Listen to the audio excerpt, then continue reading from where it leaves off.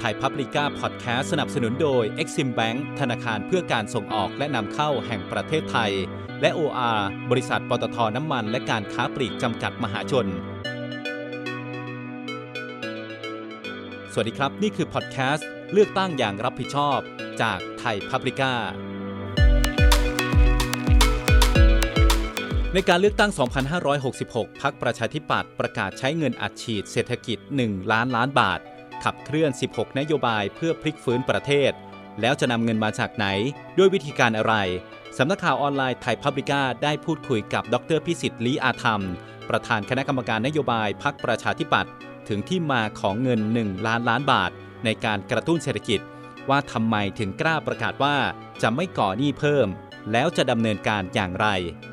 ดร.พิสิทธิ์บอกว่างบประมาณในการกระตุ้นเศรษฐกิจแบ่งออกเป็น4ก้อนแรกจะกระตุ้นเศรษฐกิจในระดับมหาภาคโดยเฉพาะกลุ่มธุรกิจขนาดกลางและขนาดเล็ก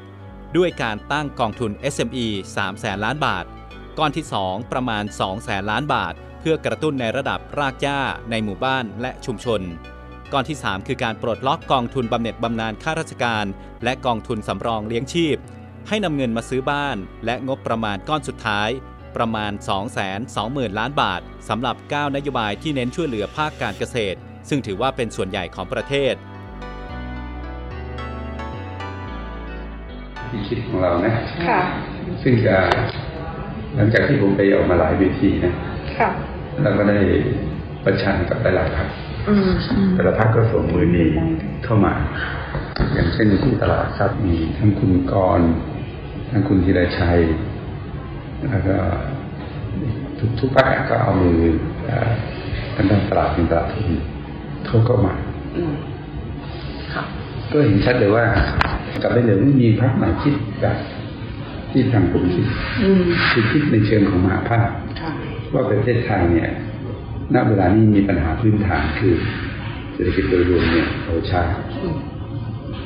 2%ขณะที่อินเดียจีนเนี่ยยังโตปีละ 5-6% นะอินโดนีเซียเวียดนามก็ไม่ใช่ย่อยโอเคเรามีเหตุผลเฉพาะหน้าว่าเราเจอโควิดนะแต่ครั้งโควิดจะผ่านไปเนี่ยก็ยังโปรเจกต์ว่าอะไรเงี้ยโตแค่ไม่เกิน 3% มันเป็นไปได้ยังไงนะเราต้องโตอย่างน้อย 5% ขึ้นไปมันมีปัญหาพื้นฐานทั้งเรื่องโครงสร้างอยู่นะซึ่งเดี๋ยวผมพูดต่อไปแต่ปัญหาเฉพาะหน้าเลยเนี่ยในเรื่องของเศรษฐกิจมหาภาคเนี่ยก็คือว่ามันความสมดุลระหว่างรายได้รายจ่ายเราเนี่ยถูกกระทบอย่างรุนแรงจากโควิดครั้งนี้ผมประเมินว่าเรามีรายได้ขาดหายไปใน3 ปีนี้ประมาณ3 ล้านบาทนะเพราะว่าเราควรจะมีรายได้จากนักท่องเที่ยวปีละประมาณ 1.8 ล้านบาทแล้วเราช่วงปี63ก็มาช่วงครึ่งค่อนปีแล้วที่หายไป64เต็มเลย65ก็เริ่มดีขึ้นนะผมก็คิดว่าประมาณ3 ล้านนี่นะเราได้ชดเชยจากการที่รัฐบาลเนี่ยกู้เงิน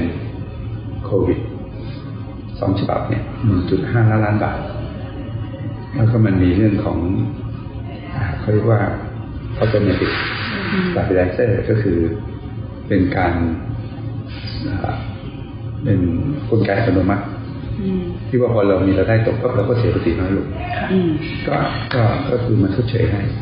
เพราะมันต้องเสียภาษีอีกประมาณ 500,000 เบ็ดเสร็จยังมีลุ้นรายได้ประมาณ1 ล้านบาท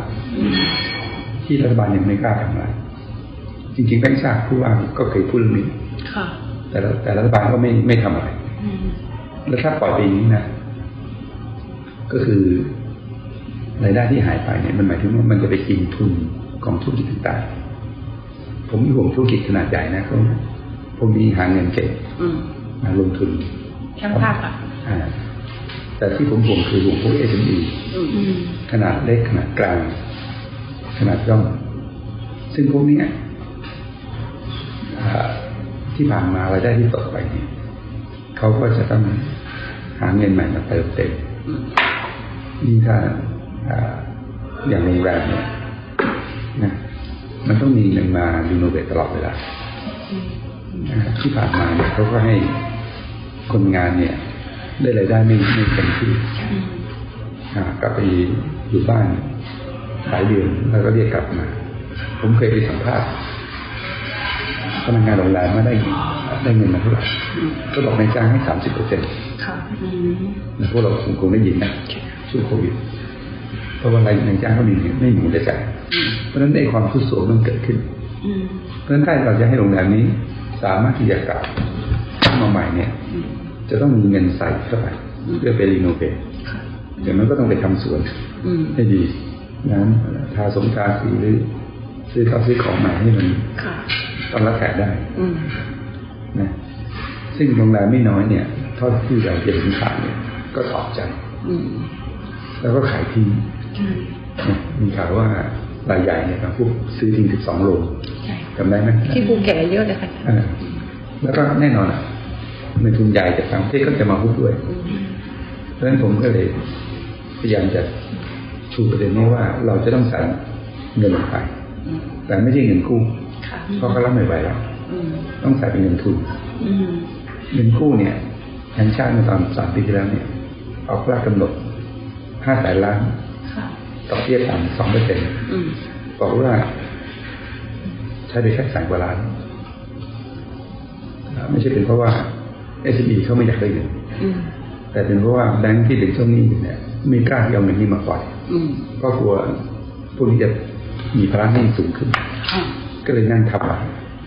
เป็นชาติก็เลยปรับใหม่ให้มีบสย.มาค้ำก็ใช้ไปได้ประมาณ100,000 กว่าล้านแต่ว่ามาถึงวันนี้เงินทั้งก้อนแรกและก้อนหลังมันถึงกำหนดแล้วต้องเคลียร์ต้องคืนแล้วก็ผมไม่เชื่อว่าSMEจะแข็งแรงพอที่คืนได้เพราะฉะนั้นถ้างวดนี้เขาไม่มีทุนไหนมาเสริมเนี่ยก็อยู่ไม่ได้แน่นอนหลานเดือดก็ไม่มีครับเพราะฉะนั้นอันนี้ก็เป็นเหตุผลหนึ่งที่เราคิดว่าจะต้องหาเงินใหม่มาใส่วิธีคิดจากหลายๆภาคการเมืองก็คือให้พักหนี้ใช้ปีเนี่ยไม่ต้องไปตรวจรักลิสต้องไม่ต้องไปตรวจเครดิตบูโรไม่ต้องมีรักถ้าทำอย่างนี้เนี่ยใครจะกล้าเอาเงินไหนมาใส่ใช่ไหมเจ้าหนี้ก็ต้องขยายเลยถ้าเอาเขาใส่ยิ่งมากเท่าไหร่ยิ่งจะไม่มีทางเอาเงินมาใส่เพราะตัวถูกพักหนี้เพราะฉะนั้นสิ่งที่เราต้องการทำก็คือว่าต้องการจะเสริมทุนเสริมความมั่นคงให้กับ SME มากกว่าที่ให้เขาเนี่ยอ่อนแอลงหรือมีประวัติที่ไม่ดีซึ่งเรื่องนี้ยากแล้วผมก็เชื่อว่ากระทรวงการคลังหรือแบงก์ชาติก็เคยคิดแต่ไม่กล้าทำแต่ผมคิดว่าเวลานี้ต้องกล้าคิดกล้าทำแล้วไม่แล้วประเทศไทยก็จะมีแต่ปลาใหญ่คือผู้ปลาเล็กไปหมดนะก็พอดีผมก็ไปตรวจระบบการคลังผมก็เจอว่ามีก้อนเงินอยู่ก้อนหนึ่งที่มันใช้ได้นะถ้าจะให้ผมอธิบายมากกว่านี้ต้องเปลี่ยนใหม่ค่ะได้ค่ะเอามาจากไหนจ๊ะนะนี่คือก้อนที่1คือถ้าเราไม่ให้มีเศรษฐกิจโลกเป็นอย่างนี้ทั้งโลกแบงค์ทั้งภาคเอกชนออกมาพูดฝั่งนี้โดยเฉพาะสัปดาห์ที่ผ่านมาน่ากลัวมากค่ะใช่ว่าเศรษฐกิจโลกจะเข้าสู่ภาวะที่ว่าภาวะหมีที่ถดถอยนะจะถึงปี73นะยิ่งแบงค์มันล้มนี่นะแบงค์ก็ไม่กล้าจะปล่อยกู้ความเสี่ยงสูงนั้นแล้วยิ่งตอนนี้มีเรื่องของโลกร้อนเนี่ยแต่ประเทศไม่ว่าจะเป็นอเมริกาหรือยุโรปเนี่ยก็พยายามจะออกกฎหมายมากีดกันในการค้าจะช่วยเรื่องของการแก้ปัญหาโลกร้อนแต่ธุรกิจจะต้องใช้คำว่า made in อเมริกา made in Europe นะแล้วถึงจะให้เงิน subsidy คุณได้คุณเนี่ยมันเป็นภาวะที่ไม่คือ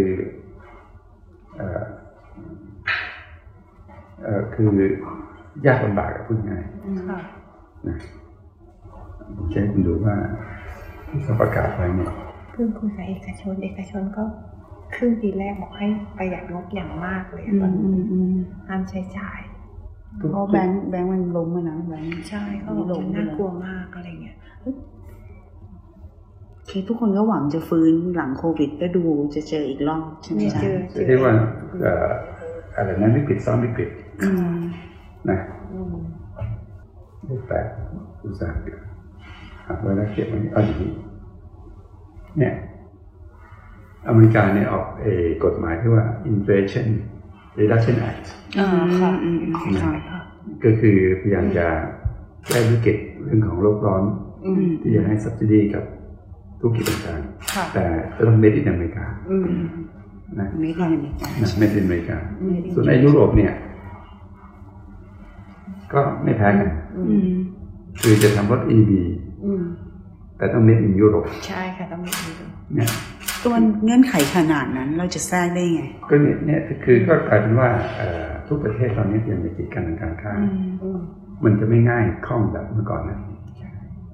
ดอกเบี้ยก็แพงขึ้นด้วยแบงก์ก็ไม่กล้าปล่อยเพราะกลัวจะเจ๊งกับแบงก์สวิสหรือแบงก์ยุโรปใหญ่ที่สุดตอนนี้คือ Deutsche Bank นะเพราะฉะนั้นถ้าเราไม่ช่วย SME เนี่ยสภาวะเนี่ยมันก็จะมีผลต่อประเทศไทยเศรษฐกิจไทยก็จะไม่มีทางโตมากไปกว่านี้นะปี2 ปีที่ผ่านมาเนี่ยโตปีละปีเฉลี่ยประมาณสัก%กว่า 2% นะปีนี้คุณจุลินให้กระทรวงพาณิชย์ไปประเมินดูอย่างดีก็คือไม่เกิน 3%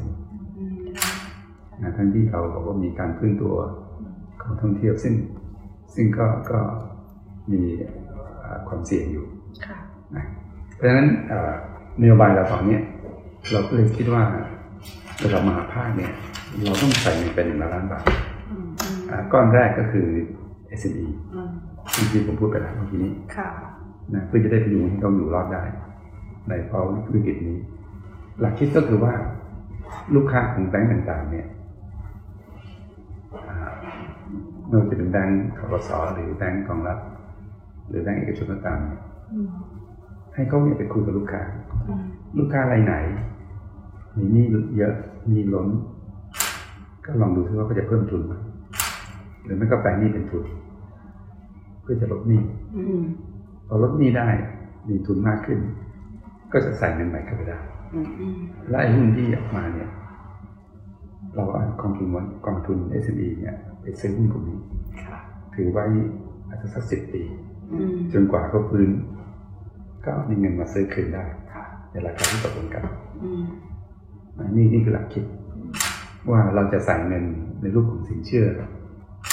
คงจะไม่ได้ละต้องเป็นทุนซึ่งก็มีความกล้าหาญในการทำหรือคิดพวกนี้เพราะธุรกิจเหล่านี้ก็ต้องการทุนไม่ใช่ต้องการสินเชื่อถึงได้มาเรียกร้องให้มีการพักหนี้จริงๆการพักหนี้ก็คือไม่จ่ายดอกเบี้ยก็เหมือนกับใส่ทุนเนี่ยใส่ทุนก็คือไม่จ่ายดอกเบี้ยแต่ว่ามันเป็นหลักคิดที่ถูกต้องมากกว่าแต่ถ้าคุณมีประวัติว่าคุณเคยพักหนี้เคยเป็นหนี้เสียอะไรเงี้ยมันเป็นประวัติที่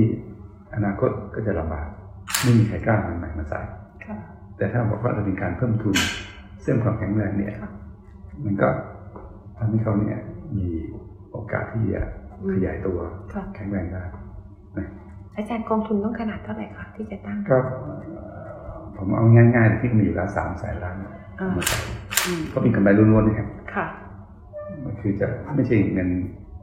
จากภาษีแต่เป็นเงินที่ยังไม่สามารถนำส่ง2 ล้านแล้วก็จริงๆถ้าเขาไปซื้อหุ้นของบริษัท SME ทั้งหลายทั้งปวงเนี่ยยังสามารถมาแพ็กเกจใหม่แล้วก็ขายอยู่ในขายด้วยลงทุนให้กับผู้ลงทุนเอามาหมุนได้อีกจริงๆตอนนั้นผมคิดว่าอาจจะต้องถึงสัก500,000 ล้านถึงได้แล้วผมเชื่อว่าผลตอบแทนในนี้มันน่าจะดีกว่าซื้อในตลาดหลักทรัพย์เฉลี่ยเพราะพวกนี้เป็นธุรกิจเล็กธุรกิจที่ดีแน่นอนจะมีบางรายที่อาจจะเสียหายแต่เราต้องมีวิธีการที่จะมัดแบงก์พาณิชย์ให้ช่วยดูแลและสิ่งที่เราต้องการมีอย่างเดียวคือให้พวกนี้ปรับตัวให้มีการทำบัญชีที่ถูกต้องมีการจ่ายเงินปันผลที่เท่าเทียมคือไม่เอาเปรียบกัน แล้วเราก็จะขายคืนในเวลาที่เขาพร้อมนะอันนี้เป็นความคิดที่อาจจะกล้าหาญไปหน่อยแล้วก็ต้องทำด้วยความมุ่งมั่นมันต้องไปแก้กฎหมายอะไรไหมคะอาจารย์เอาเงินมาหรือว่ามันเปิดในแง่ของเอาเงินมาใช้เนี่ยมันเปิดอยู่แล้วอย่างที่ผมพูดไงว่าเขาเขียนเป็นมติครม. 15% อยู่แล้วหลักแยกก็ทำก่อนสัก 15% พอถึงซีรีส์ปุ๊บได้ผลดีเราก็จะเปิดซีรีส์ให้มันสูงขึ้นกว่านี้ได้อีกเป้ก็สามารถเอาเงินไปซื้อหุ้นของ SME มาถือไว้แล้วถ้าเขาจะต้องการเงินใหม่ก็เอาหุ้น SME เนี่ยมามัดรวมกันแล้วก็ซอยขายเป็นเงินลงทุนให้พวกกองทุนต่างๆซึ่งตอนนี้เรามีเงินเป็นหลักล้านบาทเนี่ยเราก็ไปลงทุนในต่างประเทศไปลงทุนในนิวยอร์กเสียหายกันเยอะแยะเนี่ยก็มาซื้อพวกนี้มันน่าจะได้ประโยชน์มากกว่านะอันนี้คือระดับของพวกธุรกิจก้อนแรกแล้วก้อนต่อมาอาจารย์อะไรนะ53 แสนล้านก้อนอาจารย์จะใส่เป็นล้านใช่ไหมมหาภาคใช่ก็แรก3 แสนล้านนั่นเนี่ยก้อนที่2เนี่ยเราก็คิดถึงพวกการสับซากยาในหมู่บ้านในชุมชนที่ก็ยังพูดง่ายคือยึดติดคือเป็นหนี้เป็นสินเยอะแยะหมดหนี้ครัวเรือนก็สูงถึง 90% ของ GDP นะเราอดีตเนี่ยเราเคยอยากจะใส่เข้าไปในรูป2รูปซึ่งผมศึกษาแล้วเนี่ยมันไม่น่าทำแบบนี้รูปแบบที่1ก็คือรูปแบบที่ประชาธิปัตย์เคยทำสมัยคุณท่านชวนและคุณท่านประจักษ์เป็นรัฐมนตรีมหาดไทยเราเคยใส่เข้าไปในโครงการแก้ไขปัญหาความยากจนเรียกว่ากขขจ.ใส่เงินเป็น10,000 ล้านได้เพราะว่าเวลาผ่านไป20 ปีเนี่ยอัศจรรย์ใจมากเงินยังอยู่NPR น้อยมากความหมายก็คือว่ากรมพัฒนาชุมชนเจ้าของเรื่องเนี่ยนั่งทับไว้ผมตีความนะคือได้เงินมาก็จริงเป็น10,000 ล้านนะแต่ไม่ทำอะไรจริงจังนั่งทับไว้เพราะกลัวว่าจะมีความผิดกลัวความเสียหายเพราะฉะนั้นรูปแบบที่ให้ข้าราชการทำเนี่ยมันก็ไม่เวิร์กต่อให้คุณมีเงินเยอะคุณใส่ไปนี่นะแกไม่ทำงานสักอย่างไม่มุกเนี่ยนั่นรูปแบบที่เราก็เลยไม่เอาอีกรูปแบบหนึ่งที่เป็นเอ็กซ์ตรีมเลยก็คือรูปแบบที่ทักษิณเขาทำกองทุนหมู่บ้านอันนั้นก็เกินไป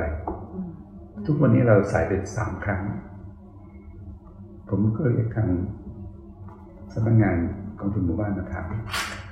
เพื่อจะขอดูตัวเลขไม่มีการดูตัวเลขใส่เป็น3 ครั้งละ2 แสนล้านเนี่ยและสร้างครั้งละเกือบ100,000 ล้านเนี่ย80,000 หมู่บ้านเนี่ยไม่มีการทำตัวเลขไม่รู้ว่านี่เสียเท่าไหร่นี่เป็นเท่าไหร่แล้วก็มาบอกว่าเพิ่งมาเชิญอาจารย์แน่งน้อยจากจุฬาเนี่ยไปประเมินไปตรวจสอบไม่เห็นต้องเชิญเขาไปตรวจสอบตัวเองก็ทำเองได้อาจารย์คนแล้วก็เขาบอกว่าอ้างว่าพวกนี้เป็นนิติบุคคลก็คือปัดเป็นความรับผิดชอบไปคือว่าเป็นนิติบุคคลก็คือแค่ต่างหากแล้วอ้างว่าเป็นนิติคือไม่ใช่คือใช้เหตุผลว่าเป็นนิติบุคคลตัวเองก็เลยไม่รับผิดชอบเงินที่รัฐใส่ไปนี่นะเราก็เลยไม่รู้เลยว่าฐานะเป็นสภาพเป็นยังไงโอเคอาจจะเจอแบบผมก็ไปเยี่ยมมาบางแห่งบอกว่าดีบอกว่าผมตรวจบัญชีแล้วเนี่ยทำบัญชีแบบไม่มีค่าสื่อมาครับแล้วก็บอกมีกำไรแน่นอนคุณทำอะไรทำงานแล้วไม่ต้องมีค่าสื่อเนี่ยมีกำไรแน่นอนนะเพราะรายจ่ายตัวใหญ่คือค่าสื่อนะเพราะฉะนั้นผมก็เลยไม่อยากที่จะเงินใส่ผ่านนี้ก็เลยมาศึกษาดูก็เจอว่าปี62เนี่ยมีกฎหมายฉบับหนึ่งออกมาในสมัยของสภานิติบัญญัติก่อนที่พวกผมเข้าไปเขามีการออกกฎหมายฉบับหนึ่งเรียกว่าพรบสถาบันการเงินประชาชน2562เจตนาก็คือจะยกระดับของกองทุนต่างๆที่อยู่ตามหมู่บ้านเช่นกองทุนสัจจะออมทรัพย์ชุมชนกองทุนชุมชนการเงินต่างๆ ที่ตั้งกันมากมายเนี่ยในหมู่บ้านก็จะยกฐานะขึ้นมาให้เป็นสถาบันการเงินผมก็เลยเอาตรงนี้มาใช้อาศัยกฎหมายฉบับนี้ในการปลุกให้ทั่วประเทศเนี่ยมีธนาคารหมู่บ้านขึ้นมาแต่ถ้าอยู่ในเมืองก็เรียกว่าธนาคารชุมชนนะแล้วก็ทุกวันนี้เรามีออมสินเรามีธกส.ซึ่งสภาพคล่องล้นเพราะเขาไม่กล้าปล่อยมากเพราะตอนปัญหาหนี้เสียเยอะนะแล้วก็หนี้รัฐบาลก็เป็นหนี้ธกส.ตั้ง800,000 ล้านด้วยเราก็ควรต้องจ่ายคืนธกส.เพราะฉะนั้นสถาบันของรัฐเหล่านี้เราจะเอาเงินจากตรงนี้มาใส่เข้าไปในกองทุนใส่เข้าไปในธนาคารหมู่บ้านละ2 ล้านผมยังคิดไม่ตกนะว่าจะใส่ในรูปของเงินกู้หรือเงินทุนใจผมนี่อยากให้ใส่ในรูปเงินทุนรัฐบาลก็มีสัญญาจะใช้คืนธกส.หรือออมสินในอนาคตอันนี้เป็นไปตามมาตรา28ของพรบวินัยการคลังที่ทำได้ไอ้เคยซีรีส์อาจจะติดแต่ว่าเราตรวจซีรีส์ได้เจตนาคือต้องการให้มีเม็ดเงินใหม่เข้าไปในหมู่บ้านให้คนในหมู่บ้านเนี่ยแอคทีฟเหมือนกับกองทุนหมู่บ้านแต่อยู่ในการกำกับของธกส.ที่เป็นพี่เลี้ยงในการทำบัญชีในการทำระบบITในการตรวจสอบทำให้มันเป็นหลักเป็นฐานเสร็จเพื่อที่ว่าเงินเหล่านี้จะได้ช่วยหมู่บ้านเนี่ยเขาทำมาหากินได้ถ้าอยากจะซื้อเครื่องไม้เครื่องมืออยากจะทำอีคอมเมิร์ซอยากทำวิสาหกิจชุมชนก็มีเงินพวกนี้เป็นหนุนไปช่วยเพราะฉะนั้นทุกหมู่บ้าน80,000 หมู่บ้านก็จะมีเงินใหม่เนี่ยใส่เข้าไปให้เขาบริหารจัดการเองแน่นอนก็ต้องอาศัยธกส.ในแต่ละอำเภอเป็นพี่เลี้ยงดูแลไปสอนวิธีคิดวิธีทำบัญชีวิธีการต่างๆให้มันถูกต้องเสร็จไม่ใช่ฟรีแฮนด์กับกองทุนหมู่บ้านนะอันนี้เราก็คิดว่ามันก็จะเป็นวิธีการที่จะเป็นการขับเคลื่อนเศรษฐกิจระดับรากหญ้านะในขณะที่เรามีการช่วยระดับของ SME อย่างที่เมื่อกี้พูดไปแล้วมันก็จะเป็นไปด้วยกันจะได้มีปฏิสัมพันธ์ต่อกันไม่ใช่ไปเขย่งข้างนั้นไม่เดินประโยชน์ก็จะตกอยู่กับผมไม่กลัวกลุ่มใหญ่ครับธุรกิจขนาดใหญ่เขาเอาตัวรอดได้นะผมกลัวว่าเขาจะมาคุกพวกตัว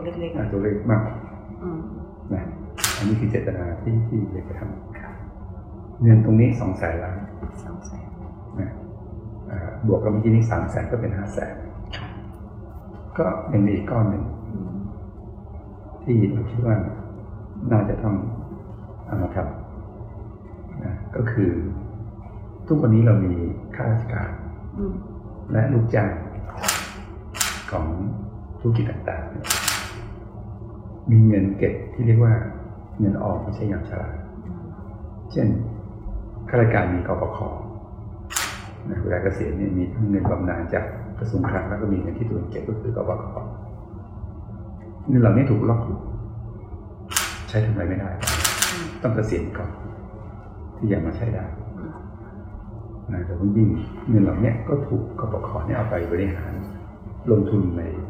ตราสารการเงินเท่านั้นไปซื้อหุ้นในตลาดหลักทรัพย์ไปซื้อหุ้นในอเมริกาเสียหายก็เป็นหมื่นล้านในปีที่ผ่านมาขาดทุนเยอะผมก็จะปลดล็อกกฎหมายให้เขาเนี่ยเอาเงินให้สมาชิกกปค.เนี่ยพวกข้าราชการคุยหรือตำรวจหรือข้าราชการกระทรวงพาณิชย์กระทรวงต่างๆที่เดือดร้อนเรื่องเงินเนี่ยเอาเงินนี้ออกมาเพื่อมาซื้อบ้านผมต้องการซื้อบ้านเพราะว่าบ้านเนี่ยเป็นสินทรัพย์ที่จับต้องได้แล้วก็อาจจะมีมูลค่าเพิ่มขึ้นแล้วก็จะเป็นการลดภาระของการเสียค่าเช่าของข้าราชการถ้าเขามีบ้านหรือทำให้เขามีหลักประกันในอนาคตว่าเวลาเขาเกษียณเนี่ยเขาจะมีบ้านอยู่นะมีครูไม่น้อยคนขับรถก็บอกผมก็บอกว่าเนี่ยภรรยาเขาเป็นครูแล้วก็อยู่บ้านหลวงกันก็มีบ้านส่วนตัวอยู่เขาจะมีบ้านเสร็จนะแล้วแทนที่เราจะจ่ายเงินให้เขาเช่าบ้านเราก็จ่ายเงินเป็นให้เขาเนี่ย เป็นสวัสดิการเพื่อไปซื้อบ้านแล้วก็จ่ายดอกเบี้ยแทนได้นะซึ่งถ้าทำอย่างนี้ปัญหาหนี้ครูปัญหาหนี้ตำรวจที่เราได้ฟังกันเยอะแยะเนี่ยก็จะได้รับการปลดล็อกเพราะว่าหนี้ก้อนใหญ่สุดเลยก็คือหนี้บ้านนะที่เป็นปัญหาอยู่เนี่ยนอกจากหนี้อื่นที่ต้องมีในขณะเดียวกันนอกจากข้าราชการ 1.2 ล้านคนยังมีพนักงานบริษัทอีก3 ล้านคนทั้งที่เป็นรัฐวิสาหกิจหรือทั้งที่เป็นเอกชนก็มีเงินออกแบบเดียวกันเรียกว่าเป็นเงินกองทุนสำรองเลี้ยงชีพซึ่งมีเงินอยู่เนี่ยประมาณ 1.4 ล้านบาทถ้าเราให้เขาเอาเงินออกมาสัก30% จริงๆจะได้ถึง400,000 ล้านเพื่อจะมาทำแบบเดียวกันคือซื้อบ้านหรือถ้ามีบ้านอยู่แล้วเป็นหนี้ก็ลดหนี้บ้านหรือเอาไปดาวน์บ้านหรือซื้อบ้านกับพ่อแม่ยังได้400,000 ล้านผมก็คาดว่าโอเคอาจจะมีข้าราชการบางส่วนที่ไม่อยากจะไปแตะในนี้เอาสักครึ่งหนึ่งแล้วกันสัก200,000 ล้านมาเพราะฉะนั้นเราก็จะมีเงินจากกปข.เนี่ยประมาณสัก100,000 ล้านจากกองทุนสำรองเลี้ยงชีพอีก200,000 ล้านเป็น300,000 ล้านบวกกับเมื่อกี้นี้500,000 ล้านเนี่ยเป็น800,000 ล้านก็จะเห็นว่าเราจะมีเงินที่จะมากระตุ้นเศรษฐกิจเนี่ย800,000 ล้านโดยที่ไม่มีการก่อหนี้ใหม่ไม่มีการก่อหนี้สาธารณะโดยเฉพาะยิ่งในการช่วยเหลือ SME ในการช่วยเหลือรากหญ้าแล้วก็ช่วยเหลือพนักงานบริษัทหรือข้าราชการให้มีความคล่องตัวในเรื่องการเงินนะแล้วยิ่งถ้าไปลงทุนในเรื่องบ้านเนี่ยมันก็เกิดผลขับเคลื่อนทางเศรษฐกิจอย่างชัดเจนนะช่างปูนช่างอิฐช่างไม้ก็มีงานทำคนขายปูนขายอิฐขายวัสดุก่อสร้างก็มีงานทำก็จะเกิดการขับเคลื่อนนะเสร็จแล้วบวกกับมาตรการอีก13 มาตรการที่อันนี้เป็น2 อันที่มีเราพูดกันแต่ยังมีอีก16ทั้งหมดเป็น16อันนี้2แล้วก็เมื่อกี้อันนี้ก็เป็น3ที่เหลืออีก13เนี่ยส่วนใหญ่จะเป็นเรื่องของเกษตรกรนะของเกษตรกรเนี่ยทั้งหมดเป็น9 เรื่องจาก16 เรื่องที่พรรคมีประกาศไปก็เป็นการช่วยเกษตรกรระดับรากหญ้านะเช่นไปให้ชาวนาได้ 30,000 บาทสำหรับประทังชีวิตเขาต่อปีเป็นต้นเพราะฉะนั้น13 เรื่องที่เหลือเนี่ยเราก็ประเมินว่าต้องใช้เงินประมาณ 220,000 ล้านซึ่งจริงๆถามว่าเงินจากที่ไหนงบประมาณในช่วง4 ปีมาเนี่ยจะเห็นว่าตัวเลขงบประมาณรายจ่ายยังต่ำกว่าเมื่อตอนปีแรกเลยเพราะว่าก็ประมาณรายได้เนี่ยต่ำเป็นผลจากโควิดแต่ว่าในช่วงปีสุดท้ายเนี่ยรายได้เริ่มกระเต้นนะแต่ความที่เขาประเมินรายได้ไว้ต่ำเนี่ยมันก็จะมีโอกาสที่ว่าจะมีรายได้เกินกว่าเป้าหมายที่ประมาณไว้มาช่วยตรงนี้ได้นะก็เลยเป็นเหตุผลว่าทำไมผมจึงกล้าประกาศว่าพรรคมีนโยบายกระตุ้นเศรษฐกิจ1 ล้านบาทโดยที่ไม่มีการก่อหนี้สาธารณะเพราะท่านบอกว่าคุณก่อหนี้สาธารณะได้แล้วก็เอาไปทำอย่างพวกนี้มันก็ไม่มีอะไรดีกว่าเดิมเพราะว่าที่ผ่านมา8 ปีของท่านนายกเนี่ยท่านก็ใช้วิธีการก่อหนี้มาตลอดมันจนหนี้สาธารณะมันเพิ่มขึ้นมาเยอะนะแล้วก็การขาดดุลงบประมาณก็กระโดดจากที่เคยขาดดุลปีละ300,000 ล้านเป็น600,000เป็น700,000 ล้านต่อมาทำมากกว่านี้ไม่ได้แล้วถ้าเราทำมากกว่านี้เราจะเข้าตาจนในอนาคตมันต้องทำโดยที่ดูจากเงินที่เรามีอยู่ปลดล็อกสิ่งที่มันเป็นอุปสรรคผมก็รวมๆแล้วก็ได้ประมาณ1 ล้านบาทที่จะใช้ในการขับเคลื่อนเศรษฐกิจซึ่งก็เป็นสัดส่วนเป็นเงินประมาณ 4.5% ของ GDP เพราะฉะนั้นเป้าหมาย 5% GDP เนี่ยมันทำได้อยู่แล้วลำพังแค่นี้นะอาจารย์ถ้างั้นไอ้ที่เพื่อไทยประกาศก็ธรรมดามากเลยไม่ต้องทำอะไรมากโตอยู่แล้วใช่ไหม 5% เนี่ยถ้าเราทำหนึ่งเราทำนะคือบางพรรคที่ประกาศตัวเลข 5% เนี่ยเขารอจะที่ไม่บอกว่าทำมาจากไหนแต่ผมจะบอกว่า ว่าจากมาตรการพวกนี้บวกแล้วเนี่ยอย่างน้อย 4.5% ทันทีเลยแล้วก็ถึงเดิมมันต้องโตอยู่แล้วประมาณ 1 หรือ 2% เนี่ยเพราะนั้น 5% เนี่ยมันได้อยู่แล้วนะแต่ถ้าไม่ทำอย่างที่เราเสนอเนี่ยมันก็ไม่ได้มันไม่จะโตแบบเดิมเนี่ย1-2%เฉลี่ยไม่เกิน 2%นั้นก็เลยทำให้ผมเนี่ยกล้าที่จะบอกได้ว่าเราเป็นพรรคเดียวที่มีนโยบายเศรษฐกิจมหาภาคเพราะเวลาฟังแต่ละคนพูดเนี่ยพูดแต่เรื่องจุลภาคเรื่องเซกเตอร์เรื่องโอเคละเรื่องเทคโนโลยีใหม่นะเรื่องท่านก็พูดถึงเรื่องธุรกิจสีเทาจะเปิดเสรีขึ้นมาอะไรเงี้ยคือแต่ละคนมองแต่จุลภาคแต่ว่าของทั้งเราเนี่ยเรามองภาพรวมว่ามันนี้อย่างนี้แล้วเราต้องใส่เงินเป็นอย่างนี้โดยที่กฎหมายก็มีอยู่แล้วถึงแต่ว่าอย่างกบข.กับกรมสนับสนุนนิชิเนี่ยก็แก้เพียงมาตราเดียวนะมาตราเดียวเท่านั้นเองออกข้อกำหนดเพียงได้ถ้าเราถือว่าเป็นเรื่องฉุกเฉินเนี่ยนะจริงๆความพร้อมของเงินเนี่ยมีอยู่แล้วในการขับเคลื่อนตรงนี้แล้วนโยบายอื่นที่มันเป็นเชิงสวัสดิการโอเคเมื่อกี้ผมพูดให้ฟังว่าเรามีนโยบายมหาภาคแล้วในระดับของเซกเตอร์ระดับของจุลภาคเนี่ยนะเราก็มีนโยบาย13 เรื่องที่ประกาศไว้เพื่อจะให้โดยเฉพาะยิ่งกลุ่มก้อนของเกษตรกรได้ประโยชน์นะมีเรื่องการศึกษาที่จะให้มีการศึกษาปริญญาตรีในวิชาชีพที่ขาดแคลนนะอันนี้ก็เป็นอันหนึ่งอินเทอร์เน็ตทุกโรงเรียนทุกห้องนะ1 ล้านจุดอันนี้ก็เป็นการทุ่มเพื่อจะยกระดับการศึกษาให้สูงขึ้นมาเรื่องของคนชราเนี่ยเราไม่อยากเจอเคสครับหลายพรรคที่จะประกาศให้ 3,000 5,000 ซึ่งก็มีคำถามว่าเงินประมาณ400,000 ล้านต่อปีเนี่ยคุณอยากจะที่ไหนเขาก็แจกแจงว่าต้องมีการตัดงบกลาโหมตัดเงื่อนไข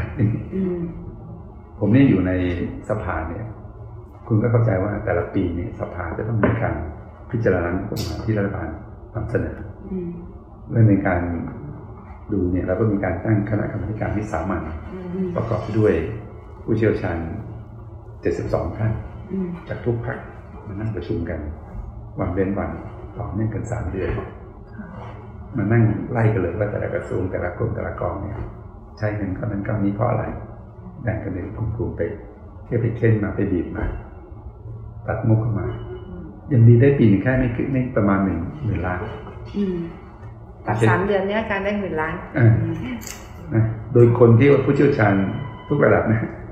ทุกพรรคเนี่ยมานั่งเลยบีบมาบีบแบบเรียกว่าเอาจนกระทั่งพวกนี้เขาตัวสั่นเวลาเข้ามาชี้แจงเนี่ยก็ได้แค่ประมาณ10,000 ล้านแล้วคุณจะมาบอกได้ยังไงคุณจะได้เค้นเข้าไปถึง100,000 ล้านคุณจะมาใช้กับเหมือนกันเป็นไปไม่ได้จากประสบการณ์ของเรานะเพราะฉะนั้นอันนี้นอกเรื่องนะคือถ้าจะทำเรื่องนี้ผมก็มีใจว่าเราต้องทำใน2 แนวแนวที่1ก็คือตอบโจทย์ของเขาหรือเปล่าผมคิดว่าที่เราจ่ายไปอย่างที่เขาต้องการ3 บาทเนี่ยมันแค่มันกระทบที่เดือนนึงเนี่ย3,000 นึงพอใช้อยู่คุณก็ทราบจริงๆเนี่ยแต่ละปีเนี่ยเรามีคนงานในเกษียณอายุในรุ่นแต่ละปีประมาณ1 ล้านคนที่ถึงวัยเกษียณโดยที่เขายังไม่มีเงินเก็บเพียงพอพร้อมที่จะเกษียณคนที่โชคดีหน่อยก็อยู่ใน3 ล้านคนที่ผมพูดถึงมีกองทุนสำรองชีพ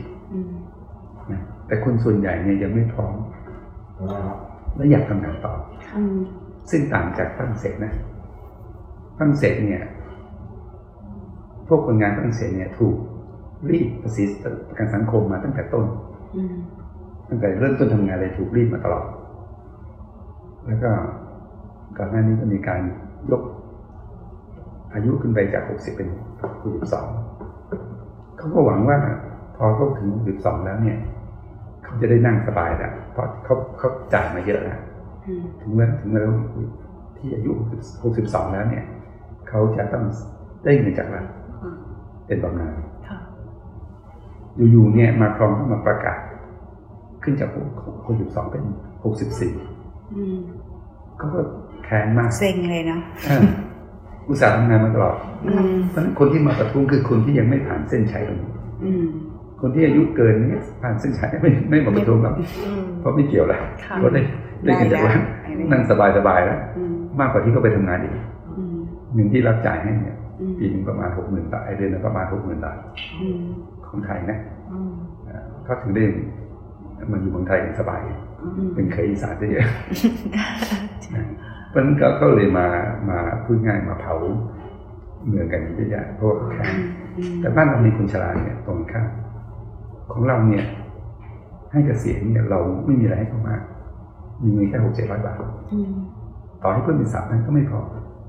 สิ่งที่เขาอยากได้ผมมันมีเราควรต้องปลดล็อกเรื่องอายุมากกว่าประกันสังคมไม่ควรจะไปจำกัดแค่55ควรต้องปลดล็อกขึ้นไปโอเคเบื้องต้นอาจจะปลดล็อกไปที่60หรือ65ก็แล้วแต่อย่างน้อยเนี่ยคน1 ล้านคนในแต่ละปีเนี่ยก็ได้มีโอกาสทำงานแน่นอนจะมาบอกว่าเดี๋ยวจะไปบล็อกไม่ให้คนอื่นก้าวหน้าหรือเปล่าเราก็สามารถใส่รายได้ว่าให้ทำงานที่ไม่ใช่งานบริหารก็ได้อย่างเป็นงานที่ปรึกษาก็มีเพราะตอนนี้ประเทศไทยกำลังเข้าสู่ภาวะขาดแคลนแรงงานคนงานหายากแล้วก็งานไม่น้อยเลยที่คนสูงอายุเนี่ยก็ทำได้แบบเดียวกับที่ญี่ปุ่นใครก็ตามที่ไปญี่ปุ่นน่าจะเห็นนะคนแก่เยอะไม่แก่เยอะแล้วก็ทำงานด้วยเขาจะมีการแบ่งงานอะไรงานไกด์เนี่ยคนแก่ทำงานได้ดีแล้วบ้านเราเป็นแหล่งท่องเที่ยวเนี่ยเราต้องคนแก่มาช่วยพาฝรั่งเที่ยวพาคนจีนเที่ยวนะเพราะฉะนั้นวิธีคิดเนี่ยเราจะไม่ไปลดละแจกแถมโอเคถึงจุดหนึ่งต้องทำนะแต่ในการทำเนี่ยเราก็ต้องระบุที่มาของเงินที่ชัดเจนว่าจะเป็นเงินจากที่ไหนนะถึงเวลาหนึ่งเราจะมีการทำประชามติว่าเอาไหมมีการเก็บภาษีประกันสังคมนะทุกคนที่เป็นคนไทยเนี่ยต้องจ่ายภาษีประกันสังคมกับที่ฝรั่งเศสเพื่อที่ว่าเวลาคุณเกษียณเนี่ยคุณจะได้เงินจากประกันสังคมเนี่ยไปใช้ในอย่างฉลาดนะซึ่งจะเป็นเงินที่ผมคิดว่าอย่างน้อยต้องให้ประชาชนลงมาติว่าจะเห็นด้วยไหมไม่ใช่ปล่อยให้นักการเมืองมานั่งคิดของตัวเองแล้วมาหาเสียงแบบนี้มันไม่ได้นั่นก็เรื่องใหญ่แต่เรื่องใหญ่เลยก็คือว่าผมอยากให้มีการปลดล็อกอายุนะปลดล็อกให้โอกาสเขาได้ทำงานต่อถึงไม่ต้องเกษียณ60ไม่ต้องเกษียณ50แต่นี้เอกชนมันเกษียณ55นะอาจารย์ใช่ประกันสังคมก็ไม่ให้เกิน55ผมเคยเป็นประธานของสมาคมตราสารหนี้ไทยก็มีเรื่องของอายุเรื่องของตัวผู้จัดการว่าให้เกษียณอายุหรือเปล่าต้อง60ไหมผมก็เห็นว่าไม่จำเป็นเพราะเขาเนี่ยจะเป็นแบบเป็นเทอมให้มาแข่งคัดเลือกกันแล้วก็ถึงอายุ60หรือจะเกินกว่านั้นมันไม่น่าจะเป็นเรื่องสำคัญคือว่าคุณต้องไปตรวจสุขภาพ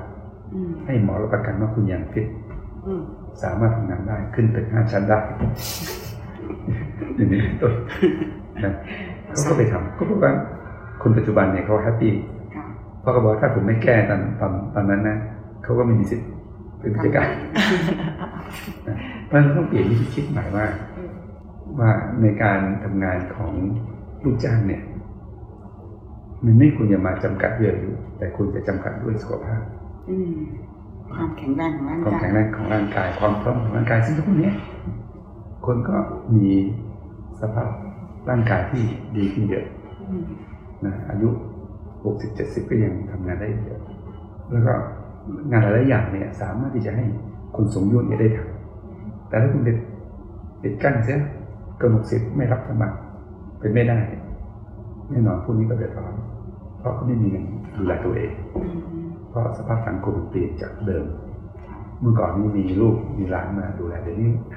คงลำบากขึ้นนะอันนี้เป็นประเด็นหน้าใหญ่ของด้านสังคมนะแต่ในเชิงเศรษฐกิจเนี่ย เราก็ต้องคิดถือว่าคนสูงอายุเหล่านี้ถ้ายังแข็งแรงเนี่ยเป็นกำลังที่สำคัญทางเศรษฐกิจไม่งั้นเราต้องไปจ้างคนต่างชาติมาใช่ไหมต้องไปเอาเข้ามา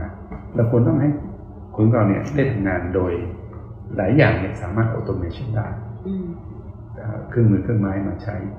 กดปุ่มโดยที่มันต้องไปออกแรงก็ทำได้นะครับอันนี้เป็นแนวคิดนะฮะเพราะฉะนั้นหลักๆเลยเนี่ยที่ผมอยากจะย้ำเนี่ยก็คือว่าเราจะต้องฉุดกระชากให้เศรษฐกิจไทยเนี่ยมันโตเร็วกว่านี้ไม่ใช่โตแบบเนิ่นๆอย่างที่ผ่านมาซึ่งถ้าเป็นแบบนี้ก็ไม่มีใครกล้ามาลงทุนในประเทศไทยเพราะจะมองว่าเศรษฐกิจไทยไม่มีอะไรน่าสนใจไม่ว่าจะเป็นการลงทุนในตลาดทรัพย์หรือว่าลงทุนในเรื่องของโรงงานต่างๆธุรกิจใหม่ๆก็จะเกิดยากเพราะว่ามองว่าเราไม่มีอะไรน่าท้าทายเข้าสู่ลงทุนในประเทศอย่างเวียดนามหรือแม้ทั้งสิงคโปร์ซึ่งมีอะไรที่มีการ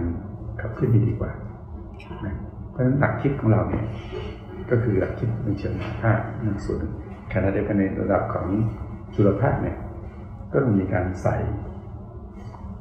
ชิ้นส่วนลงไปเพื่อจะให้เรื่องของคนเรามีคุณภาพสูงขึ้นเรื่องการศึกษาเรื่องสาธารณสุขนะแล้วก็เรื่องของเทคโนโลยีนะเรื่องของเงินก็คือเงินทุนที่ผมกล่าวเมื่อกี้เรื่องการศึกษานี่ก็คือเรื่องของคนที่จะต้องมีความเข้าใจความรู้เกี่ยวกับอินเทอร์เน็ตผู้หญิงเมื่อกี้นี้ก็อยู่แกก็ผลักดันเรื่องโคดดิ้งก็เป็นตัวอย่างหนึ่งของการฝึกให้เด็กได้จับต้องเทคโนโลยีดิจิทัลให้ทันกับโลกเขาตอนนี้นะแล้วเรื่องของการรักษาพยาบาลเราก็ให้ก็เป็น1 ใน 8เนี่ยว่าเป็นความสะดวกที่จะใช้บัตรประจำตัวประชาชนใบเดียวไม่ต้องมีบัตรทองด้วยเพราะบางครั้งเนี่ยคนไข้เดินไปบ้านเขาลืมบัตรทองมาก็ต้องมีกลับไปหาใหม่ไม่สะดวกเราแค่บัตรประจำตัวประชาชนมีเลข13 หลักแค่นี้ก็พอละรักษาได้ทุกโรคแล้วก็ที่สำคัญก็คือว่าเราจะให้มีการตรวจร่างกายก่อนด้วยเพราะว่าถ้าตรวจเนี่ยเราเจอมันดีกว่าที่จะไปตรวจมารักษาทีหลังนี่คือตัวอย่างของการที่ดูแลในหลายเซกเตอร์ส่วนในเรื่องของเทคโนโลยีเนี่ยแน่นอนอินเทอร์เน็ตทุกวันนี้เป็นเครื่องมือสำคัญเรื่องการที่ให้มีอินเทอร์เน็ตล้านจุดเป็นในบ้านพักเนี่ยก็ช่วยตรงนี้ช่วยทำให้อีคอมเมิร์ซจริงๆยังมีในหลายอันที่ไม่ได้ประกาศไปนะเช่นผมเคยไปช่วย SME รายหนึ่งโดยเอาอาจารย์อะไรที่เชี่ยวชาญเรื่องของเหล็กเนี่ยเข้ามาเป็นที่ปรึกษาเขาคือเมืองไทยเราเนี่ยแปลกเมืองไทยเราเนี่ยเรามีนักศึกษาที่ไปเรียนต่างประเทศจบมหาวิทยาลัยดังๆทั่วโลกเกือบทุกแห่งเลยนะในอเมริกาในยุโรปเนี่ยมหาวิทยาลัยแห่งไหนดังมีครูเก่งเนี่ยเด็กไทยจะไปเรียนกันนั้นแต่พอกลับมาเมืองไทยปุ๊บเนี่ยมันเป็นโลกหนึ่งของเขาขณะที่โรงงานต่างๆเนี่ยเป็นของเฒ่าแก่ซึ่งไม่น้อยเลยจบแค่พาณิชย์นะแล้วก็พี่แขกก็ลุยสร้างธุรกิจ SME ขึ้นมาไม่มีปฏิสัมพันธ์กับมหาวิทยาลัยมหาวิทยาลัยก็ได้แต่ทำวิจัยลงตีพิมพ์นะนี่เป็นโลก2 โลกผมเนี่ยรู้จักโรงงานแห่งหนึ่งที่ก็มีปัญหาเรื่องของเหล็กผลิตแล้วท่อเหล็กเดี๋ยวก็บิดเบี้ยวเดี๋ยวก็มีปัญหาขนาดอย่างนั้นอย่างนี้เสียหายแต่ละปีแต่ละเดือนเนี่ยมาตลอดหลาย10 ปีมานี้แต่ไม่รู้จะแก้ยังไงเพราะไม่มีความรู้ขณะที่เรามีอาจารย์ในมหาวิทยาลัยที่เป็นจบเรื่องเหล็กจากเยอรมันจากมหาวิทยาลัยที่ดีที่สุดของเยอรมันในเรื่องเหล็กอยู่ที่นี่แต่แกไม่มีโอกาสไม่มีความสามารถที่จะไปหาโรงงานมันเป็นตัวโลกกันผมก็ได้เอาอาจารย์คนนี้มาเป็นที่ปรึกษามาช่วยแก้ปัญหาในเรื่องของเหล็กงอเหล็กเบี้ยวความเสียหายที่เกิดขึ้นก็แก้ได้นะเพราะผู้ปฏิบัติเหล่านี้ก็ไม่มีความรู้ทางทฤษฎีนะพอเขาได้ตรงนี้มาเขาก็ลดคอสได้อย่างมหาศาลตัวอาจารย์เองก็ได้ประโยชน์จากที่ว่าที่การเรียนรู้มาเนี่ยในทางปฏิบัติแล้วมันเป็นยังไงมันเป็นดีทั้ง2 ฝ่ายผมก็เลยมีไอเดียว่าเราจะต้องโปรโมทให้เกิด ใช้คำว่า1 SME 1 อาจารย์มหาวิทยาลัยเข้าไปช่วยวิจัยช่วยอะไรเงี้ยถ้าไปช่วยดูได้แก่อาจจะความรู้ตรงนี้อาจจะไม่พออาจจะดึงอาจารย์คนอื่นมาช่วยอย่างน้อยเนี่ยมันมีการเข้ามาเชื่อมโยงกันนะ SME เราก็จะแข็งแรงขึ้นนะวิสาหกิจชุมชนต่างๆที่เรามีอยู่เนี่ยถ้ามีความรู้จักอะไรเข้าไปเนี่ยก็จะช่วยเกิดสิ่งใหม่ๆสิ่งดีๆที่ช่วยประสิทธิภาพช่วยคุณภาพได้ดีขึ้นนะอาจารย์เองก็ได้ประโยชน์เพราะแทนที่จะนั่งเทียนคิดเองได้ของจริงได้ปฏิบัติว่าของจริงเป็นยังไงเอาไปสอนเด็กใหม่ได้เป็นต้นนะนี่คือตัวอย่างของอันนี้ยังไม่ประกาศ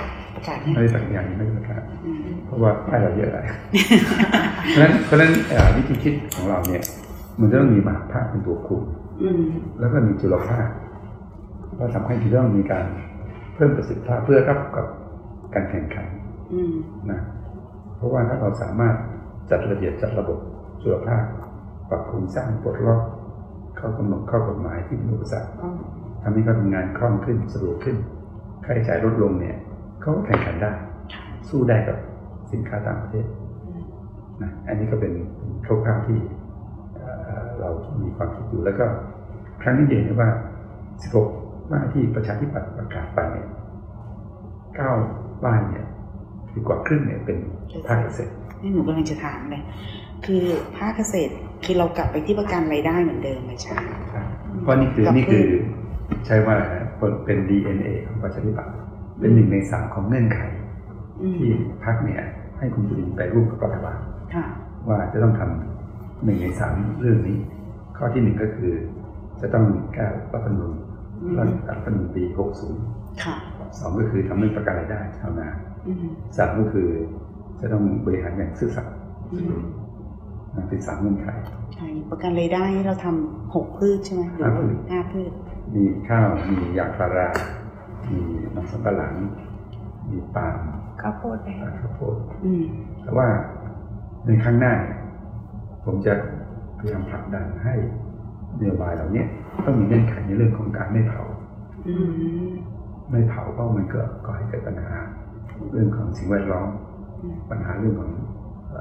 โลกร้อนอาจารย์อย่างประกันรายได้เราตั้งเงินไว้เท่าไหร่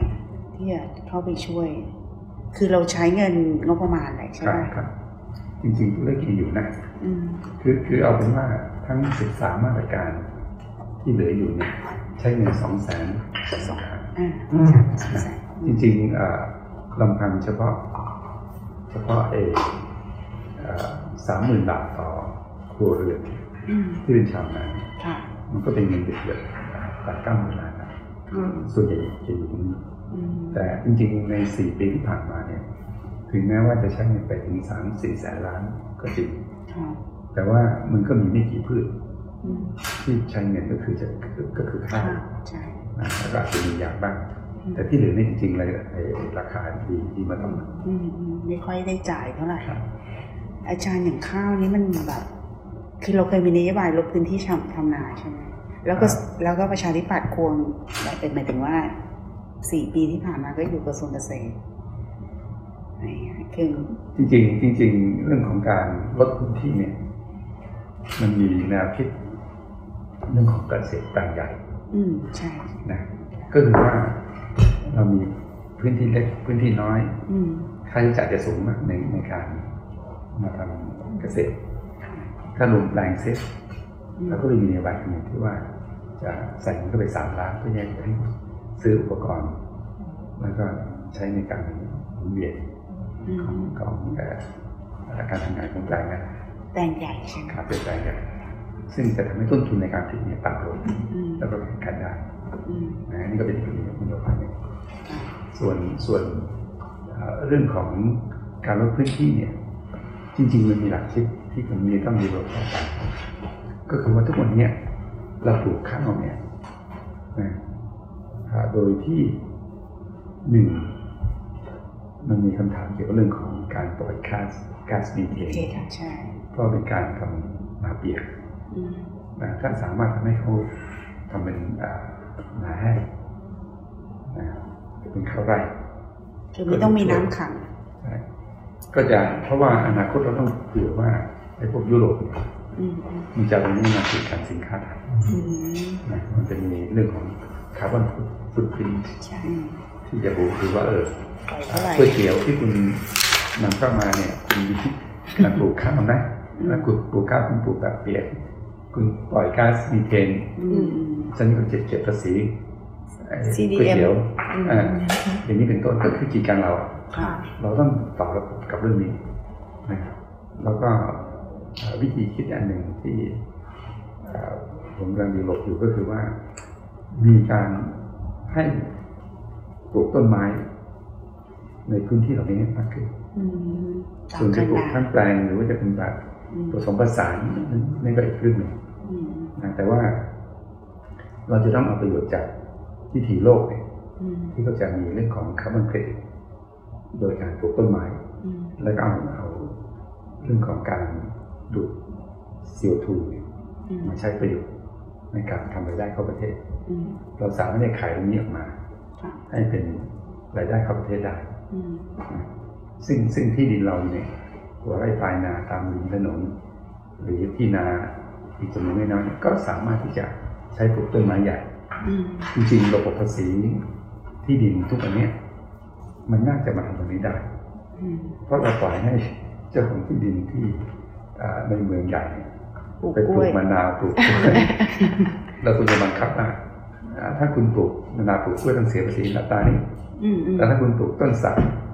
ต้นตะเคียนคุณก็จะเสียอีกชนิดต้นไม้นะใช่เป็นต้นที่ดูดก๊าซคาร์บอนไดออกไซด์เข้ามาแล้วก็ได้คาร์บอนเครดิตด้วยแต่16นี่ก็ไม่เพิ่มแล้วนะคงไม่เพิ่มนะอาจารย์ของคนอื่นเขาเป็น68ก็มีนะอาจารย์มันบางที่อ่ะอาจารย์มีย่อยไหมมีย่อยแต่ว่าเราคงไม่อยากจะประกาศไปให้สับสนใช่มันเยอะเกินเอาแค่นี้ชัดๆเรามีเศรษฐกิจมหาภาคเนี่ย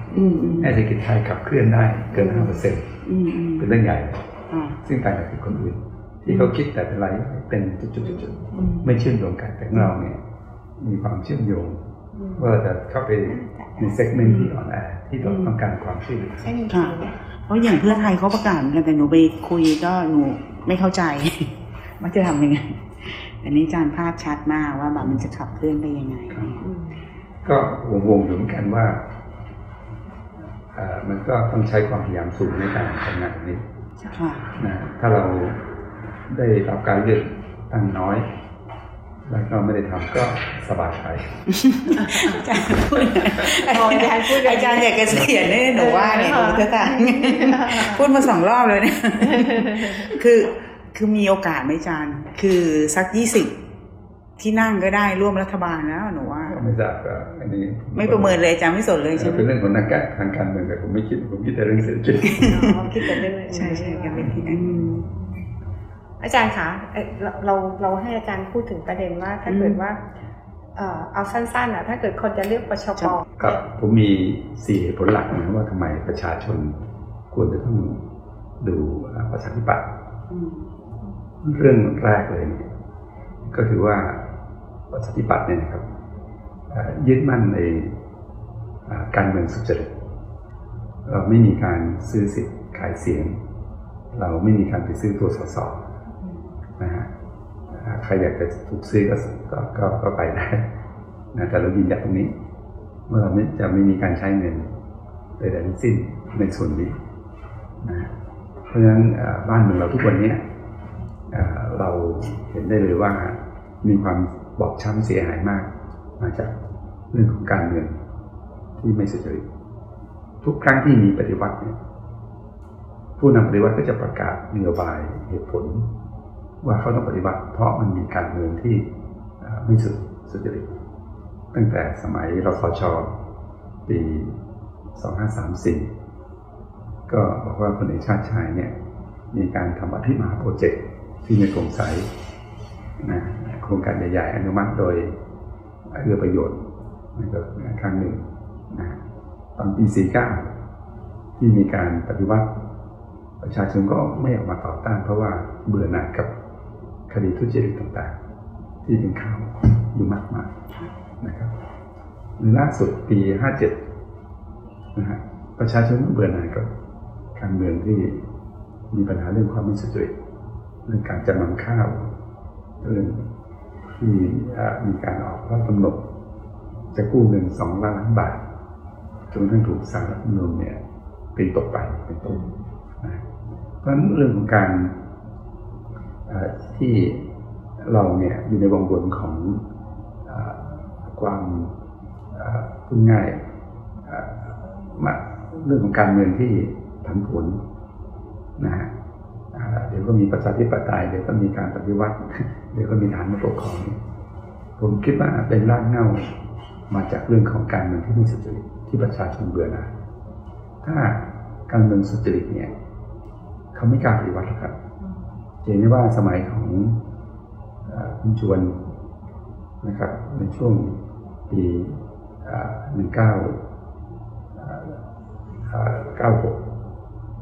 โทษ950ที่เป็นคนช่วงนั้นเนี่ยท่านก็ไม่ได้มีทหารมาวุ่นวายด้วยหรือหลังวิกฤตเศรษฐกิจปี40ก็อยู่มาได้จนเกิดโควิดนี่ก็เป็นเรื่องที่หนึ่งนะครับเหตุผลที่หนึ่งถ้าท่านอยากได้การเมืองสุจริตเนี่ยประชาธิปัตย์ก็เป็นคำตอบ2เนี่ยเรายืนหยัดที่จะต้องมีการรักษาระบอบประชาธิปไตยแต่ว่ายิ่งรัฐธรรมนูญปี60ที่มีความไม่เป็นประชาธิปไตยเนี่ยเราก็จะหนุนให้มีการแก้ไขในเรื่องของบทบาทหน้าที่ของสวในเรื่องของการให้สิทธิเสรีภาพกับประชาชนแต่เราจะไม่แก้มาตรา112นะครับเพราะเรายึดมั่นในระบอบการปกครองที่มีพระมหากษัตริย์เป็นตัวรู้เราจะไม่แก้ในมาตราที่เกี่ยวกับความเป็นราชอาณาจักรหนึ่งเดียวแบ่งแยกดินแดนไม่ได้นะครับอันนี้ก็เป็นเหตุผลที่2นะครับเหตุผลที่3เนี่ยก็คือตัวผู้นำถ้าท่านเปรียบเทียบดูนะครับว่าผู้ที่เป็นแคนดิเดตนายกรัฐมนตรีของแต่ละพรรคเปรียบเทียบกันแล้วเนี่ยใครมีประสบการณ์ทางการเมืองประสบการณ์ในการบริหารบ้านเมืองมานะผมเชื่อว่าคุณจุลินทร์ ลักษณะวิสิทธิ์เนี่ยเป็นคนที่โดดเด่นที่สุดนะครับเพราะว่าเป็นรัฐมนตรีมาถึง7 กระทรวงนะบริหารราชการแผ่นดินมาอย่างขยันขันแข็งนะครับอย่างโปร่งใสไม่เคยมีข้อด่างพร้อยในการเมืองของประชาธิปัตย์ที่เป็นรัฐมนตรีเนี่ยมันไม่มีใครที่มีข้อติชินในเรื่องนี้นะครับเพราะฉะนั้นทีมงานก็ดีหรือตัวนายกแคนดิเดตก็คือคุณจุลินทร์เนี่ยมีความพร้อมที่สุดเมื่อเทียบกับพรรคการเมืองใหญ่อื่นๆผมคิดว่าถึงเวลาแล้วที่เราจะมีผู้นำที่เป็นพลเรือนที่โลกก็ยอมรับนะฮะไม่ใช่ผู้นำแบบประเทศที่3อย่างที่เราเห็นกันมากมายนะครับแล้วก็ประการสุดท้ายครับก็คือว่าท่านที่อันนี้ถือว่าเป็นเรื่องใหญ่ที่สุดนะครับก็คือว่าท่านเปรียบเทียบนโยบายของแต่ละพรรคพรรคประชาธิปัตย์มีนโยบายในระดับมหาภาคที่ตอบโจทย์ปัญหาเศรษฐกิจที่อ่อนแอของประเทศไทยตอนนี้นะครับเราจะมีความสามารถในการผลักดันให้เศรษฐกิจไทยเนี่ยทะยานขึ้นจากการเติบโตอย่างเชื่องช้าที่ชัดเจนนะครับเราจะมีมาตรการและนโยบายในการขับเคลื่อนให้มีการปรับโครงสร้างมีการปฏิรูปต่างๆเพื่อจะให้เศรษฐกิจไทยเนี่ยเติบโตแล้วก็เกิดการกระจายรายได้อย่างทั่วถึงนะครับที่ผมได้ชี้แจงไปเมื่อสักครู่นี้นะครับเพราะฉะนั้นหลักๆเนี่ยเหตุผล4 ประการนะครับที่อยากจะให้ประชาชนคนไทยทุกท่านเนี่ยครับได้พิจารณาในการเลือกผู้นำของประเทศแล้วก็เลือกพรรคการเมืองที่ท่านเห็นว่าควรต้องเข้ามาทำหน้าที่ในการเลือกตั้งในวันที่14 พฤษภาคมคุณผู้ฟังสามารถอ่านบทสัมภาษณ์ฉบับเต็มในหัวข้ออัดฉีด1 ล้านล้านกระตุ้นเศรษฐกิจประชาธิปัตย์ใช้เงินจากไหนได้ที่เว็บไซต์ไทยพับลิก้าครับอย่าลืมกด Subscribe กดติดตามที่ช่องทาง Facebook YouTube SoundCloud Apple Podcast Google Podcast Spotify นี่คือรายการพอดแคสต์เลือกตั้งอย่างรับผิดชอบโดยสำนักข่าวออนไลน์ไทยพับลิก้า